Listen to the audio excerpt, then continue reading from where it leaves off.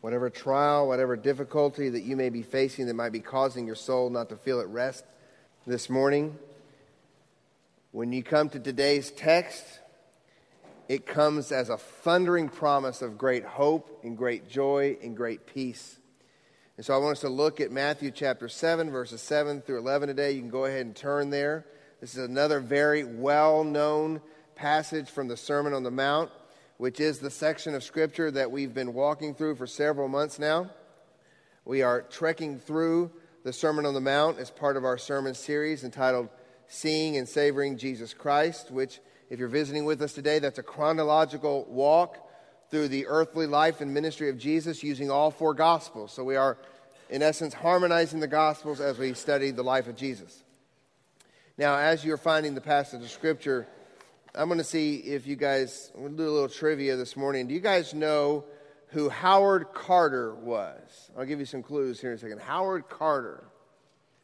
Pretty, non-impressive name, just Howard Carter. There's probably lots of Howard Carters out there, so I'm going to give you some clues. He did something very famous in 1922, I believe. Howard Carter was an archaeologist, okay? Howard Carter was the archaeologist who discovered the tomb of King Tut.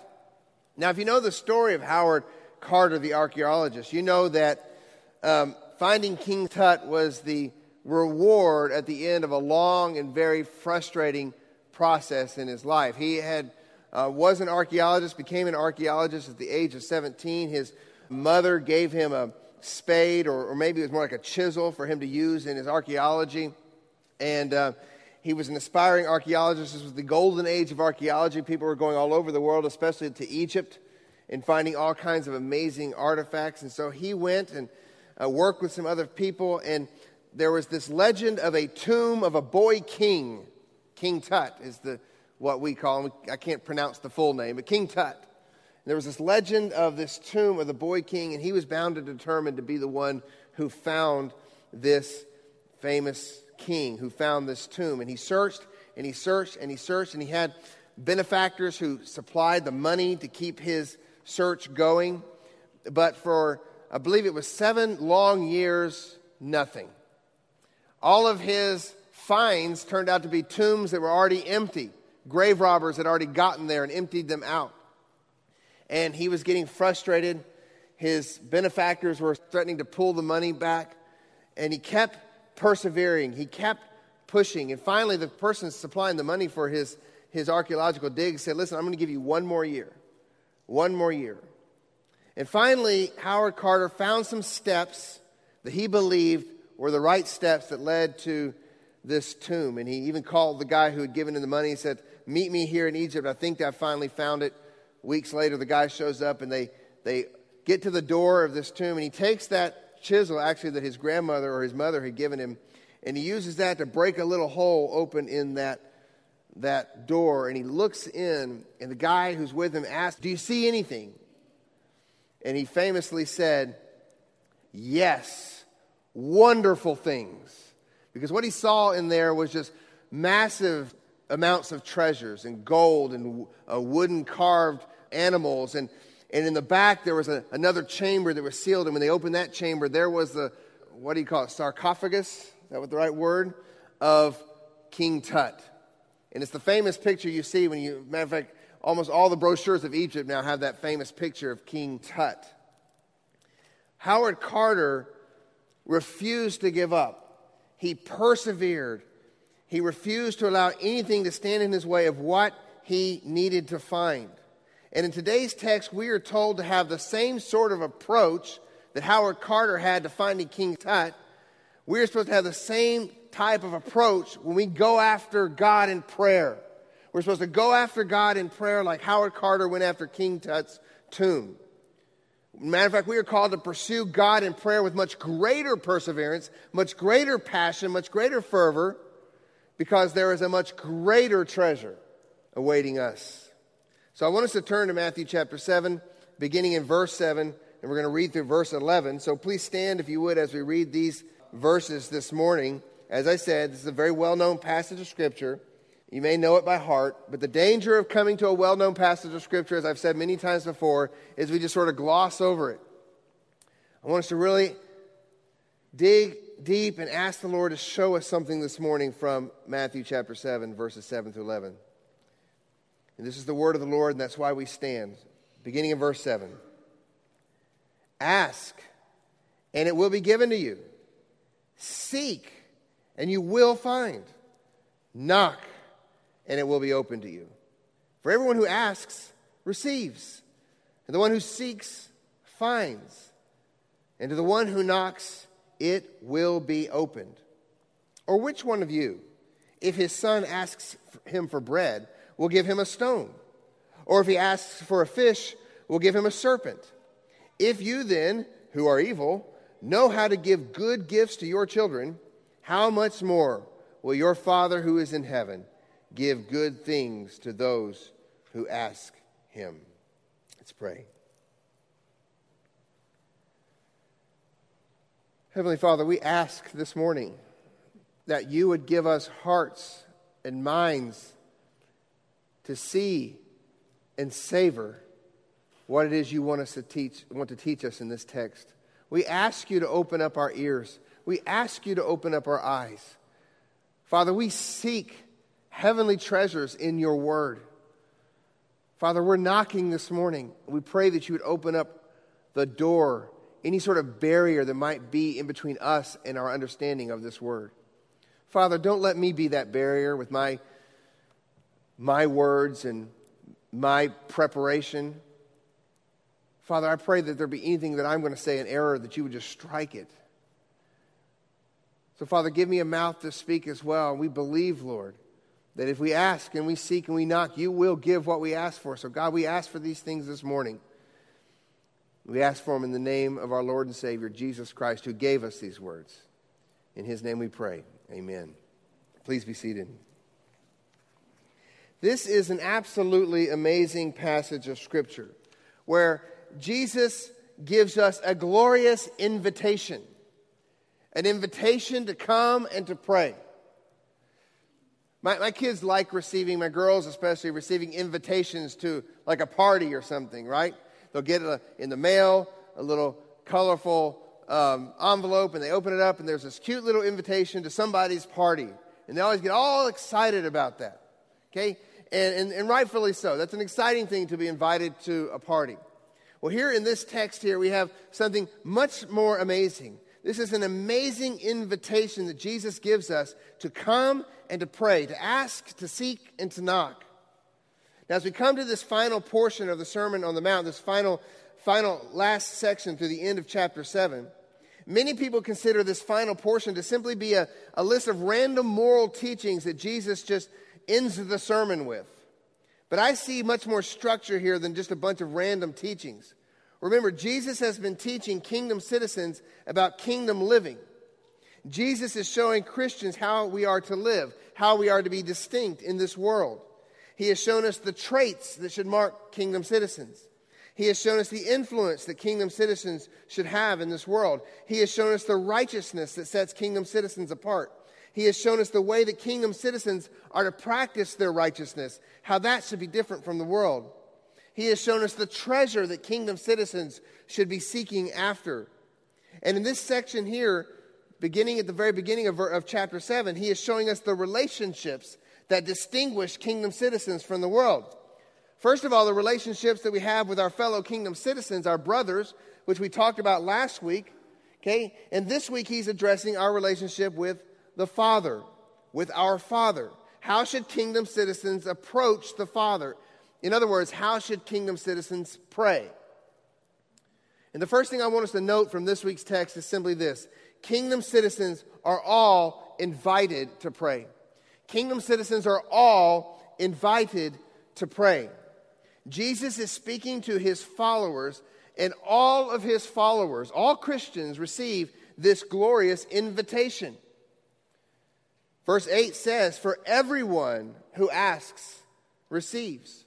There's no special class of Christian who has greater access to the Father than other Christians. That is a false teaching. It has plagued many people. It still continues to plague many people in the world that they have to go into a special box to speak to a special person who has greater access to the Father. No, Jesus says everyone who comes to me, all my Christians, all my kingdom citizens have access to the Father. So come. I'm inviting you to come. Ask, seek, knock. Jesus is speaking to those who are God's children.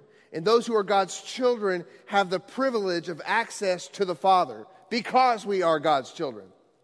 So he's speaking to Christians here, not non-Christians. So this text, just like the whole Sermon on the Mount, is immediately applicable to believers. So my children have greater access to me than someone else's children do. So if my children come and ask for something or want my time or want to talk to me about something, they have immediate access because they're my children. But someone else's children may not have that privilege. So all who are God's children have this glorious invitation, this glorious privilege to come. We have access, according to Ephesians 2:18, we have access in one Spirit to the Father. And thus we have glorious privileges to avail ourselves of, wonderful promises to stand on, privileges and promises like the ones in this text. So all Christians are invited to pray. Now I use the word invited because I want us to see the great privilege here that we have. But actually, Jesus gives us more than an invitation. This is a command. When Jesus says ask and seek and knock, okay, he isn't saying, if you're interested in asking, ask. You know, if you'd like to seek, then seek. If you feel like knocking, then knock. No, what we are given here by Jesus is one command to pray expressed in three different ways. All three verbs, ask and seek and knock, all three of the verbs here are emphatic in the Greek, meaning that Jesus is commanding us, expecting us to pray. Prayer is a privilege, yes, a magnificent invitation, but it's also an expectation. It's an invitation, but it's an expectation for all who are truly His, for all who are children of God. Now, not only are these Greek verbs imperative, meaning they're commands, they're also present tense active imperatives, meaning that Jesus is calling us to a continuous action. And that's the first subpoint this morning. Kingdom citizens are all invited to pray persistently. We are all invited to pray persistently. By using the type of verb he uses, Jesus is saying that we are to keep on asking. We are to keep on seeking. We are to keep on knocking. Present tense, active, imperative. The other present tense form in the Greek would be a one-time action. But that's not the form that Jesus uses here. So I may say to my kids, guys, you need to be doing your chores. Guys, you need to be doing your chores. And that could have two meanings. Number one, if I notice that their chores aren't done, and I mean right now, this one time, guys, you need to be doing your chores. Or it could be during a family meeting, and I want to encourage them to be about the habit of doing their chores, and I say, guys, you need to be doing your chores. I am certainly setting an expectation of an ongoing action. So here Jesus is he is commanding his disciples to pray in an ongoing, persistent fashion. We are told elsewhere in Scripture, 1 Thessalonians 5:17, to pray without ceasing. This means that we are always to be in a posture of prayer. You've heard me say before, it doesn't mean we necessarily walk around with our heads bowed and our eyes closed running into things, but we need to always be in a frame of mind where we are looking to talk to God. We are looking for opportunities to pray. We want to be talking to our Heavenly Father. We need to always be availing ourselves of opportunities to ask God to meet needs, to ask God to intercede for others, to exalt God for the way He's working, to confess to God our failings, to thank God for His blessings. This should be the believer's life, continual, constant communication with the Almighty, always in a posture of prayer. And that's not a mere duty. It's a breathtaking privilege. It's a breathtaking privilege. God could have said, all right, I'm going to open up access to prayer on Sundays between 10 and noon. Between that time, you can pray to me. He could have set it up that way, but he didn't. Because we have a high priest who lives, who is always making intercession for the saints, We always have access to the Father. And we should be availing ourselves of that access. Every day, every moment, we should be looking to speak to our Heavenly Father. We are to be continually, persistently asking, seeking, knocking. Persistence in prayer will be drudgery if we do not see this command as an invitation to see wonderful things.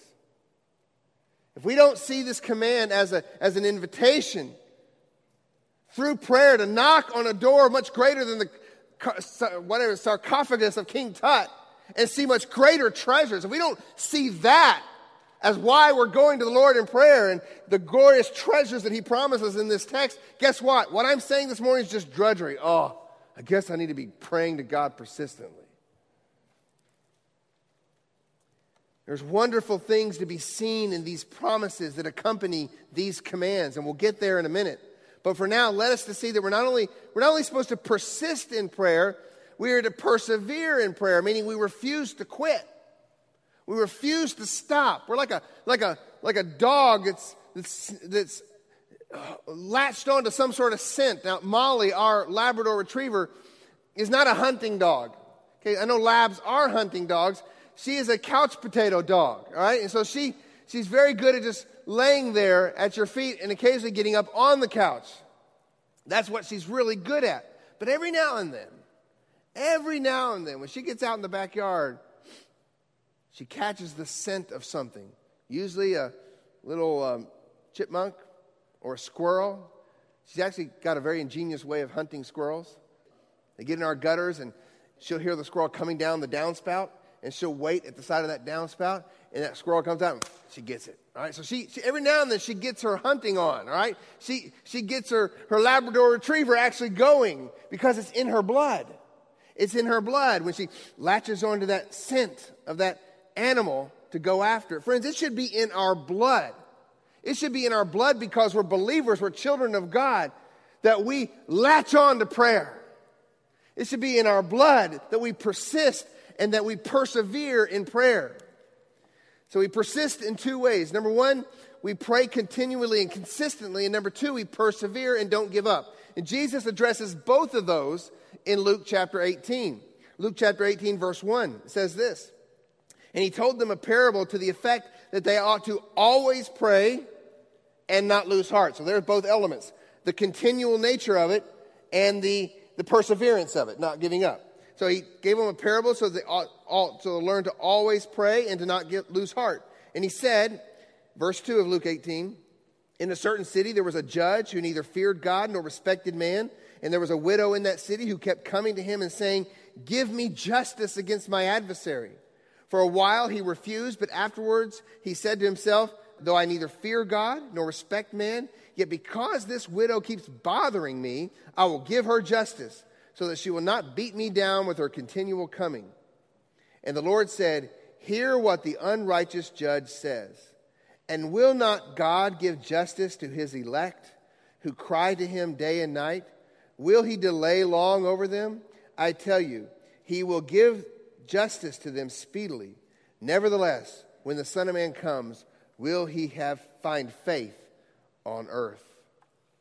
Do we latch on to prayer with a type of persistence and perseverance that says we believe that our God is not an unjust judge?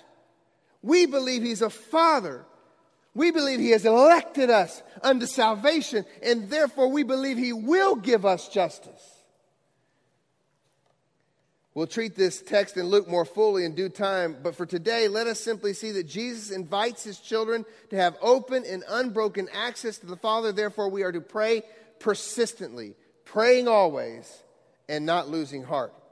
Now, to drive home the idea that we are to be persistent, Jesus uses the rhetorical tool of repetition here.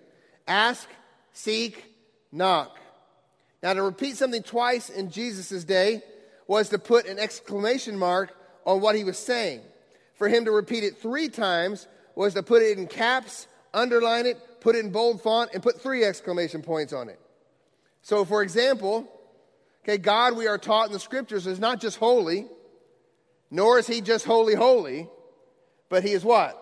He is holy, holy, holy. So here, Jesus is not commanding us just to pray, nor to pray and then pray a little more.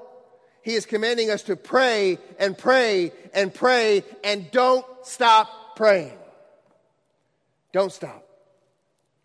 But Jesus is teaching us more than just being persistent. The very verbs he uses as he repeats this call to prayer show us that he also wants us to pray with passion and zeal. He wants us to have a holy urgency, and that's the next blank. Kingdom citizens are all invited to pray urgently. Urgently. There's actually an escalating energy and intensity here in these verbs that Jesus chooses. Ask, then seek, then knock. Asking can be fairly passive, but seeking involves more effort, and knocking involves even more toil and effort. So to illustrate it, let's say I'm in the living room and my kids are there in the living room with me, and my daughter says, "Hey, Dad, can I have a snack?" And she's sitting right there. I'm right there with her. She simply looks at me and says, "Hey, Dad, can I have a snack?" And I answer her yes or no. And she goes and gets the snack or doesn't get the snack because she's right there. But let's say I'm not in the room. I'm in a different part of the house, 2 rooms over or something. So she wants the snack. She gets up, and now she has to seek. She has to go find me. Okay, so that requires a little bit more effort. And she asks, "Can I have the snack?" And I answer her yes or no. But let's say I'm upstairs now. I'm in closed doors. I'm studying. I'm in the bedroom. I've got the door closed, and I'm doing some study or something. So now I'm not in the room, and she begins to seek. And now she has to go up and even make more effort and be bold enough and confident enough to knock on that door and ask the question, "Dad, can I have a snack?" To ask is to express a simple dependence on our Father. To seek is to display a desire for intimacy with our Father. And to knock is to acknowledge our desperate dependence upon Him. There's an increase in intensity here with these verbs. I don't know where you are with your walk with the Lord right now. I know there are moments in our life where we feel that we are so close to God. It's like we're sitting in His living room. All we have to do is just ask. But I guarantee you that there are others in this room right now who feel like there is a 6-foot thick steel door between them and God. And if you're not there, you will be one day. And they are desperate, and they are commanded to keep on knocking. Keep on knocking. Yes, you feel like there's this massive barrier between you and God. There's no excuse. Keep on knocking. Ask, seek, knock. Passionate, intense, urgent prayer. That is what we are called to. Remember, this is all predicated upon a true relationship. We should be white hot with our love and our passion for our Father and to do His will. Therefore, we pray with fervor and with energy and with gravity. To help us understand this, Jesus often gives us illustrations in the Gospels. And there's one in Luke chapter 11, verse 5. Luke chapter 11, verse 5 says this, "And He said to them, which of you has a friend? Which of you who has a friend will go to him at midnight and say to him, 'Friend, lend me 3 loaves, for a friend of mine has arrived on a journey, and I have nothing to set before him?' And he will answer from within, 'Don't bother me. The door is now shut, and my children are with me in bed. I cannot get up and give you anything.' I tell you, though he will not get up and give him anything because he is his friend, yet because of his impudence, he will rise and give him whatever he needs." Because of his impudence, because of his tenacity, because of his audacity to continue to ask and ask for this food, He'll give it to him. We are invited, no, we are commanded to pray tenaciously, audaciously to our Father in heaven. And our Father is not an unjust judge, nor is He an annoyed friend. He is a loving Father. In a letter that God told the prophet Jeremiah to write to the exiles in Babylon, God says this to His people. Jeremiah 29:13, "You will seek me and find me when you seek me with all your heart." God's people, God's kingdom citizens are not to have tiny, wimpy, weak, dispassionate, dwindling, two-faced prayer lives. Instead, we are to pray persistently, urgently, and we are to pray confidently. Confidently. We are to pray confidently because in this text, we're not only given an invitation, which is actually a command, but we are also given a promise. The promise is simple. God hears and will answer our prayer. So as if to not allow us to miss this point, Jesus tells us that the Father will answer our prayers 7 times in today's text. In 5 verses, Jesus tells us 7 times that God will answer our prayers. Count them with me. Verse 7, ask and it, number 1, will be given to you. Seek and, number 2, you will find. Knock and, then number 3, it will be open to you. For everyone who asks, number 4, receives. Everyone who seeks, number 5, finds. And to the one who knocks, number 6, it will be opened. Then jump down to verse 11. If you then who are evil know how to give good gifts to your children, number 7, here we go. How much more will your heavenly Father who is in heaven give good things to those who ask him? We are to see this text as a promise and therefore pray with rock-solid confidence. We are to see the promise and believe. Christians are to be confident prayers. 1 John 3, verse 21, Beloved, if our heart does not condemn us, we have confidence before God, and whatever we ask, we receive from him because we keep his commandments and do what pleases him. And this is his commandment, that we believe in the name of his Son, Jesus Christ, and love one another just as he commanded us. Friends, if we are in Christ, meaning that we have believed in his name, and the Holy Spirit is in us, overflowing with love towards others, then we should pray with fixed, unyielding confidence. John 14:13. Whatever you ask in my name, this I will do, that the Father may be glorified in the Son. If you ask me anything in my name, I will do it. These are massive promises Jesus gives us. Do we really feel the magnitude of these promises? More importantly, do we really believe them? Do we really believe what Jesus says? Because I know what some of you are thinking out there. Well, there's an exception clause somewhere there where Jesus is packaged in somewhere. Do we really believe what Jesus says about prayer? Not only are we to ask, seek, and knock, friends, knowing that God hears us and will answer, we are to believe that what we ask for will be given, that what we seek we will find, that when we knock, doors will be opened. We are to pray confidently, friends, and we are also to pray expectantly. Expectantly. We are to knock, expecting to receive what we asked for. We are to pray, expecting to receive what we asked for. What we sought for. That the door we were knocking on is actually going to open.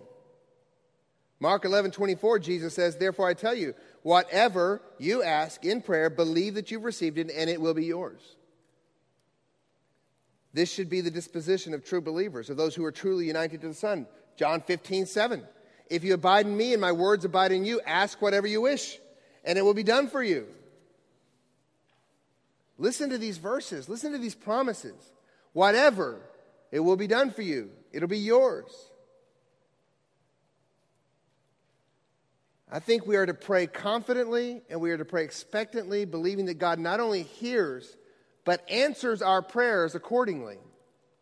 Now, I know what you're thinking right now, and I can see the look on some of y'all's faces.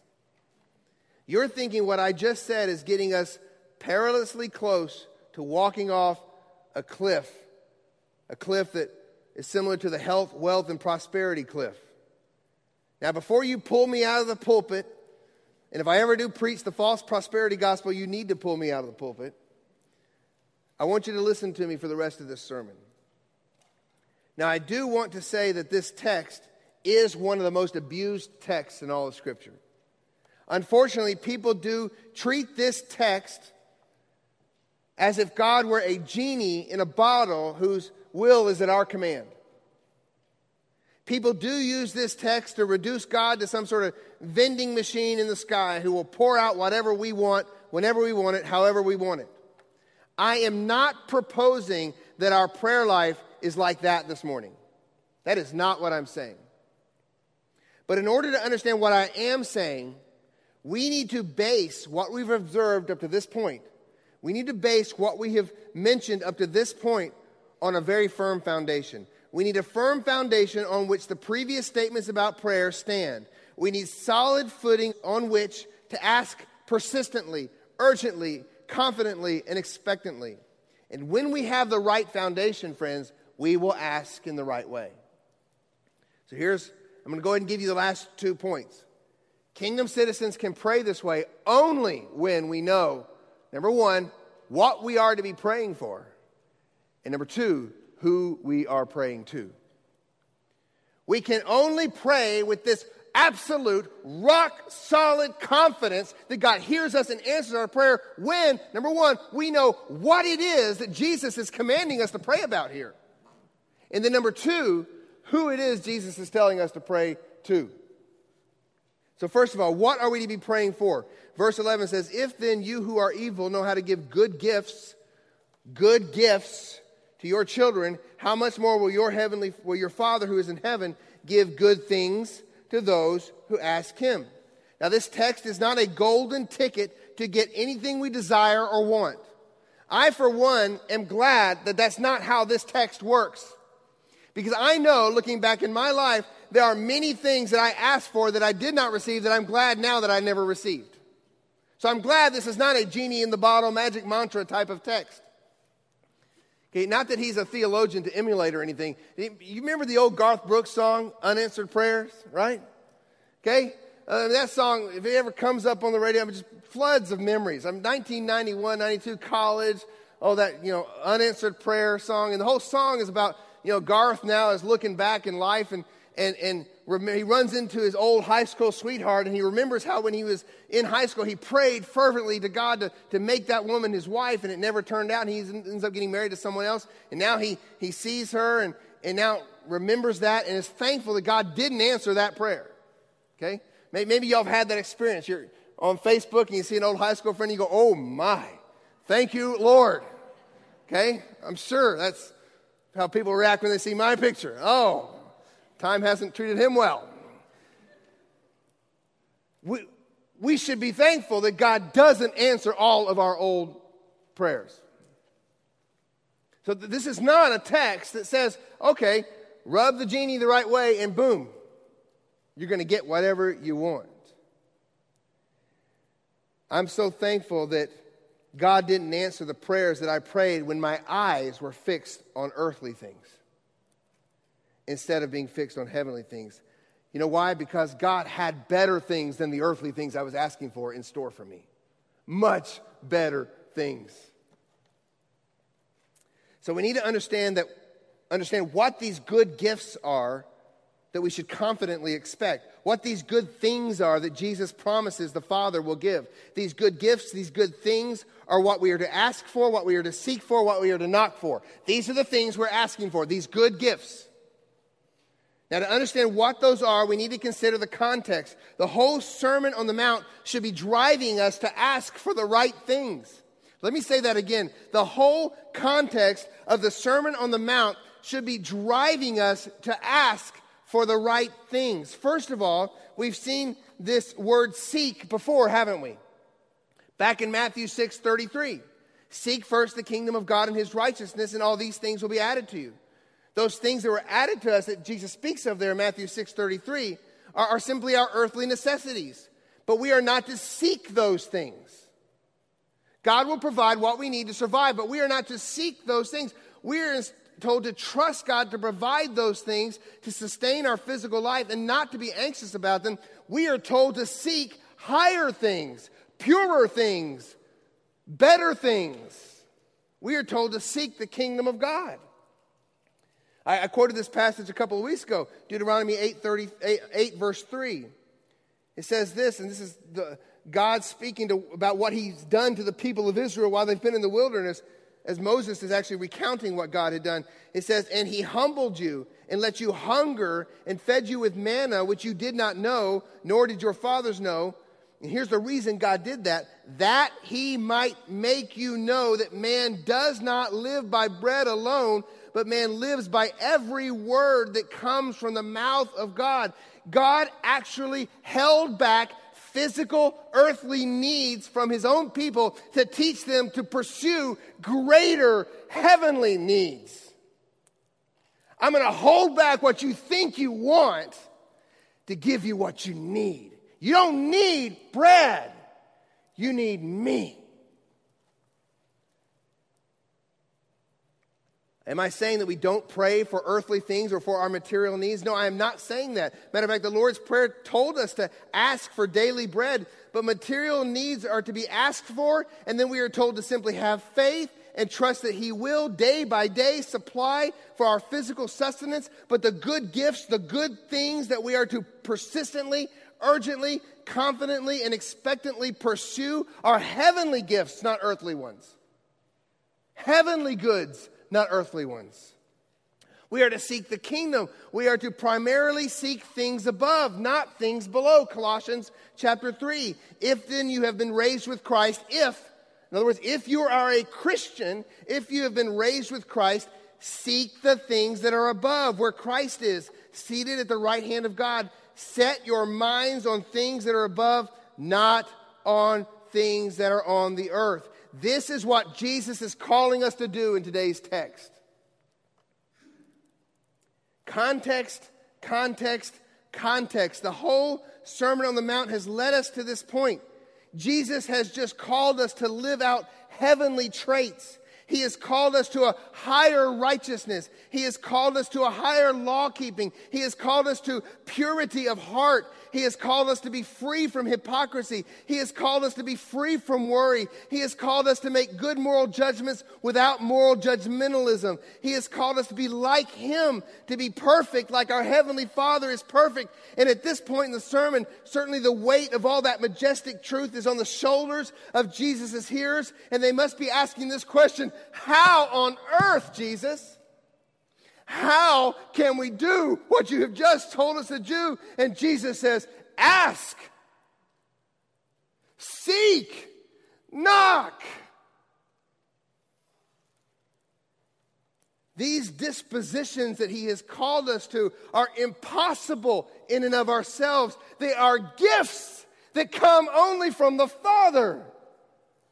So ask for poverty of spirit. Seek a heart that mourns over sin. When's the last time we asked God, God, give me a heart that is broken over my sin? Seek a heart that mourns over sin. Knock on God's door asking with impudence for meekness. God, give me meekness. God, I'm not meek. God, make me meek. Ask for greater hunger and thirst for righteousness. Seek a merciful spirit. Knock and knock and knock for a pure heart. Men, knock and knock and knock for a pure heart. And keep on knocking. Those are the gifts God wants to give you. Ask, seek, and knock that God will make you a peacemaker. Ask, seek, and knock for God to give you steadfastness under persecution and trial. Ask, seek, and knock for these things, and He will give them. It is His joy and it is His pleasure to see us look more like His Son. It is His joy and His pleasure and His design to conform us into the image of Jesus. It is His will. It is His desire to make us like Jesus. It is His will. And so 1 John 5:14 says this, and this is the confidence, listen to that word, confidence. This is the confidence that we have toward Him, that if we ask anything according to His will, He hears us. And if we know that He hears us in whatever we ask, we know that we have the request that we asked of Him. So stop asking for a new car and ask for a pure heart. And guess what? You won't think Matthew 7:7-11 is a lie. Because a lot of church people think that is baloney. I do not believe Matthew 7:7-11 because God didn't give me what I asked. It's because you're asking for the wrong things. You see, we have swallowed Satan's lie. And he's convinced us that this whole passage is a fraud. And if you'll be honest, you have felt that way before. If you'll simply be honest before the Lord this morning, you have felt that way before when you come to all those passages I read earlier. I don't believe that. God's not answering my prayer. I asked, nothing happened. I sought, I found nothing. I knocked, no answer. We think this passage is a fraud because we're asking for the wrong things, we are seeking the wrong treasures, and we are knocking on the wrong doors. James 4:3 says, you ask and do not receive because you ask wrongly to spend it on your passions. We are to ask for heavenly riches, which ultimately is for God's glory. And the heavenly riches are described in the scriptures as things like faith and love and wisdom and knowledge of God and assurance and salvation. I can give you texts where all these things are shown to be the riches that God provides to us in Christ. These are the things we are to ask for, seek after, and knock on doors for. Ask, seek, knock for love, joy, peace, patience, kindness, goodness, faithfulness, gentleness, and self-control. Those are, of course, what? The fruit of the Spirit. When's the last time you asked for the fruit of the Spirit in your prayer time? I mean, really ask. I'm not talking about this. You do something and you're impatient with your children and you go to the Lord and say, God, forgive me of my patience. You check that off your prayer list. Okay, I confess my impatience to the Lord. Instead of saying, God, forgive me for my patience, you should be asking, God, give me the fruit of patience. I desperately need it. That's how we are to be praying. I know that this is what Jesus is talking about because we can go to the parallel passage in Luke 11. Right after Jesus teaches us to pray with impudence, he says this in verse 9, and I tell you, ask and it will be given to you. Seek and you will find. Knock and it will be opened to you. For everyone who asks receives, and the one who seeks finds, and to the one who knocks it will be opened. What father among you, if his son asks for a fish, will instead of a fish, give him a serpent? Or if he asks for an egg, will give him a scorpion? If you then, who are evil, know how to give good gifts to your children, how much more will your heavenly Father give? And here's where the text varies from what we just read. How much more will your Father give the Holy Spirit to those who ask him? That fruit of the Spirit. What are we to be asking for? We're to be asking for the Holy Spirit to take over. Take over my foolish actions. Make me more like Christ.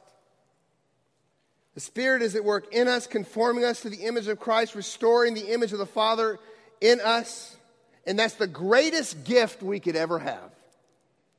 And so God may not answer our prayers for earthly things that we think we need in order to give us greater heavenly treasure that we do need. He may not fix the relationship that you have with a certain person or people or whatever else, that you keep praying for that relationship to be fixed. He may not fix it so that he can teach you long-suffering. Isn't that how James views our trials? James chapter 1, count it all joy, my brothers, when you meet trials of various kinds, for you know that the testing of your faith produces steadfastness, and let steadfastness have its full effect, that you may be perfect and complete, lacking in nothing. I mean, don't you want to be perfect and complete and lacking in nothing? And then James says something about how we approach God. James 1:5. If any of you lacks wisdom, let him ask God, who gives generously to all without reproach, and it will be given him. James doesn't say, let anyone who's having a trial ask God to take them away. I think that's what we want. You got all these trials going on in your life, and then James says, well, if any of you is having a trial, then just ask God to take it away. That's not at all what James tells us to do. Because James knows there's better gifts than having a comfortable life. And that better gift is wisdom. So ask for wisdom, and guess what? He will give it to you. Period. Just believe. Don't doubt. You see, we know that when we do seek heavenly spiritual riches, God's means for giving them to us may be through earthly material difficulty and trial. For example, how many of us would say that it's right to pray, to ask, to seek, and to knock for the fruit of righteousness in our life? Well, yes, we want that. You know what Hebrews 12:11 says? For the moment, all discipline seems painful rather than pleasant, but later it yields the peaceful fruit of righteousness to those who have been trained by it. We spend our whole life asking, seeking, and knocking for our life to be more comfortable, and God has better things in store for us. We're just not asking for them. We're asking for the wrong things. But the only way we can truly pray like this and receive God's good heavenly things is to know and absolutely know who it is we're praying to. And that's our last point this morning. To help our feeble minds grasp who it is we're praying to, Jesus gives us a wonderful illustration, verse 9. Or which one of you, if his son asks him for bread, will give him a stone, or if he asks for a fish, will give him a serpent? If you then who are evil know how to give good gifts to your children, how much more will your Father who is in heaven give good things to those who ask him? We are to see that the one who is giving us good gifts is not a distant ruler or a tight-fisted tyrant or a sadistic overlord who likes to watch his children squirm or an angry deity who must be placated.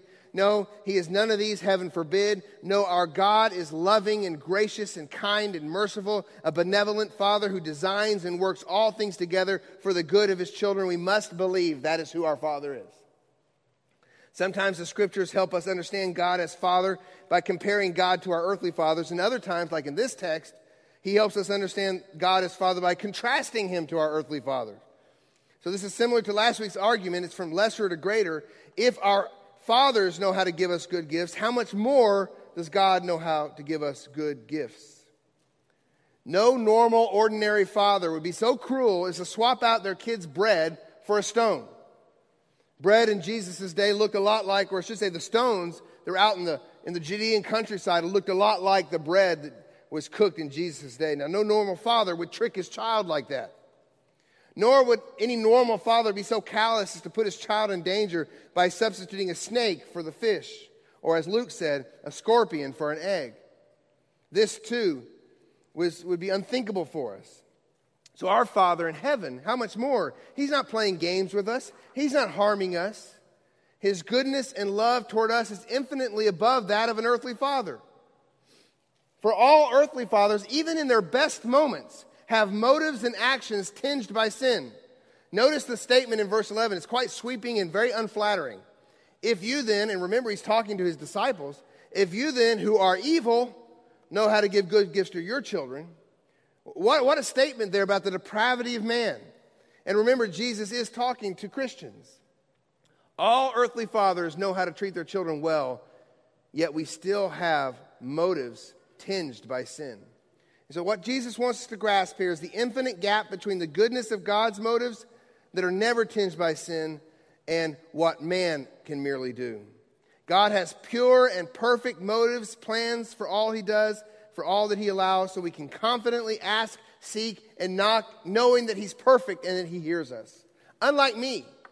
So I used that illustration earlier. Let's say my child's asking for a snack, and I'm in the room with them. They ask. If I'm in another part of the house, they go and seek, and they come and knock on the door while I'm studying. You know how I usually react? Because I'm a sinful father, I am evil. Leave me alone. Just go. Actually, where I study, I don't even have a door half the time. I start doing this, right? Just. I don't want my kids to think that's the way our Heavenly Father is. I am sinful. I am evil, according to Jesus. He is not. He doesn't give you the stiff arm. If we're praying what we're supposed to be praying, we can trust that he hears us. And he's got good gifts he's going to give us. And the greatest gifts the Heavenly Father can give to his children are heavenly gifts, spiritual gifts. He gives good gifts to all mankind. It's called common grace, but he provides food to people who don't even ask for it. But for his children, he has glorious heavenly treasures that he's bestowing upon us. It may not feel like he's giving us what is best when our material and earthly desires go unmet, yet our Heavenly Father is providing for greater needs and giving us greater gifts. I've used the illustration many times. When we take our children in to the doctor because they're sick and they need to get a shot, we know what the greater gift is that they need. They need medicine. And so we sit them in our arms, put them in our lap, and the doctor comes in, and we are going to allow them to suffer some pain. The doctor's going to take out that syringe with that sharp needle, and he's going to stick it through their skin, and they're going to scream, and they're going to look at us, and they're not going to understand why. Why, Daddy, are you doing this? I want you to care for me. I want you to take care of me, and you're not doing it. But ultimately, they sit their head on our shoulder after they get that shot. You've had the experience. The child then hugs you and puts his head on his shoulder because he knows. He trusts that whatever you allowed to happen must have been for his good. How much more should we trust our Heavenly Father? So when we do ask and we do seek and we do knock, according to this text, the door will be opened. Oh, Christian, are you pursuing your Father's will in prayer with persistent, urgent, confident, and expectant prayer? Are you asking? Are you seeking? Are you knocking on that door? If so, then you can have a firm assurance from God from today's text that it will be open, and when you peek in, you will behold wonderful things. For God is transforming us into the image of His Son. So, Christian, believer in this room this morning, I want you to take hold of that text we read earlier. Let us, with confidence, draw near to the throne of grace that we may receive mercy and find grace to help in our time of need. But don't use that passage or Matthew 7:7-11 as some sort of manipulative attempt to get God to do what you want Him to do. Instead, ask Him to do a heavenly work in you, a work of making you into the man or woman you are called to be in light of the Sermon on the Mount. A work of conforming you to the image of Christ. And when you do, you'll be asking according to His will, and He not only hears those prayers, He delights to answer them. Non-Christian this morning, if you're here and you're not a believer, I just simply invite you to come and repent of your sin. Turn to Christ, who bled and died on a cross to take the punishment for sinners, and who made a way for sinners to be adopted into the family of God. Come and receive forgiveness of sin, and when you do, you receive access to the Father. Let's pray. Heavenly Father, I ask you to forgive me of my sins this morning, anything I've done that misrepresented your word. Lord, I pray that there was no confusion here this morning, that no one would leave here thinking that they can walk out of here and if they just ask for the right kind of car, you're going to give it to them. But instead, they would see that there are heavenly treasures, much greater than a new car, that you want to give them. There are treasures that involve things like being more loving, being a better husband, being a better wife, being patient, being merciful, being kind, being wiser.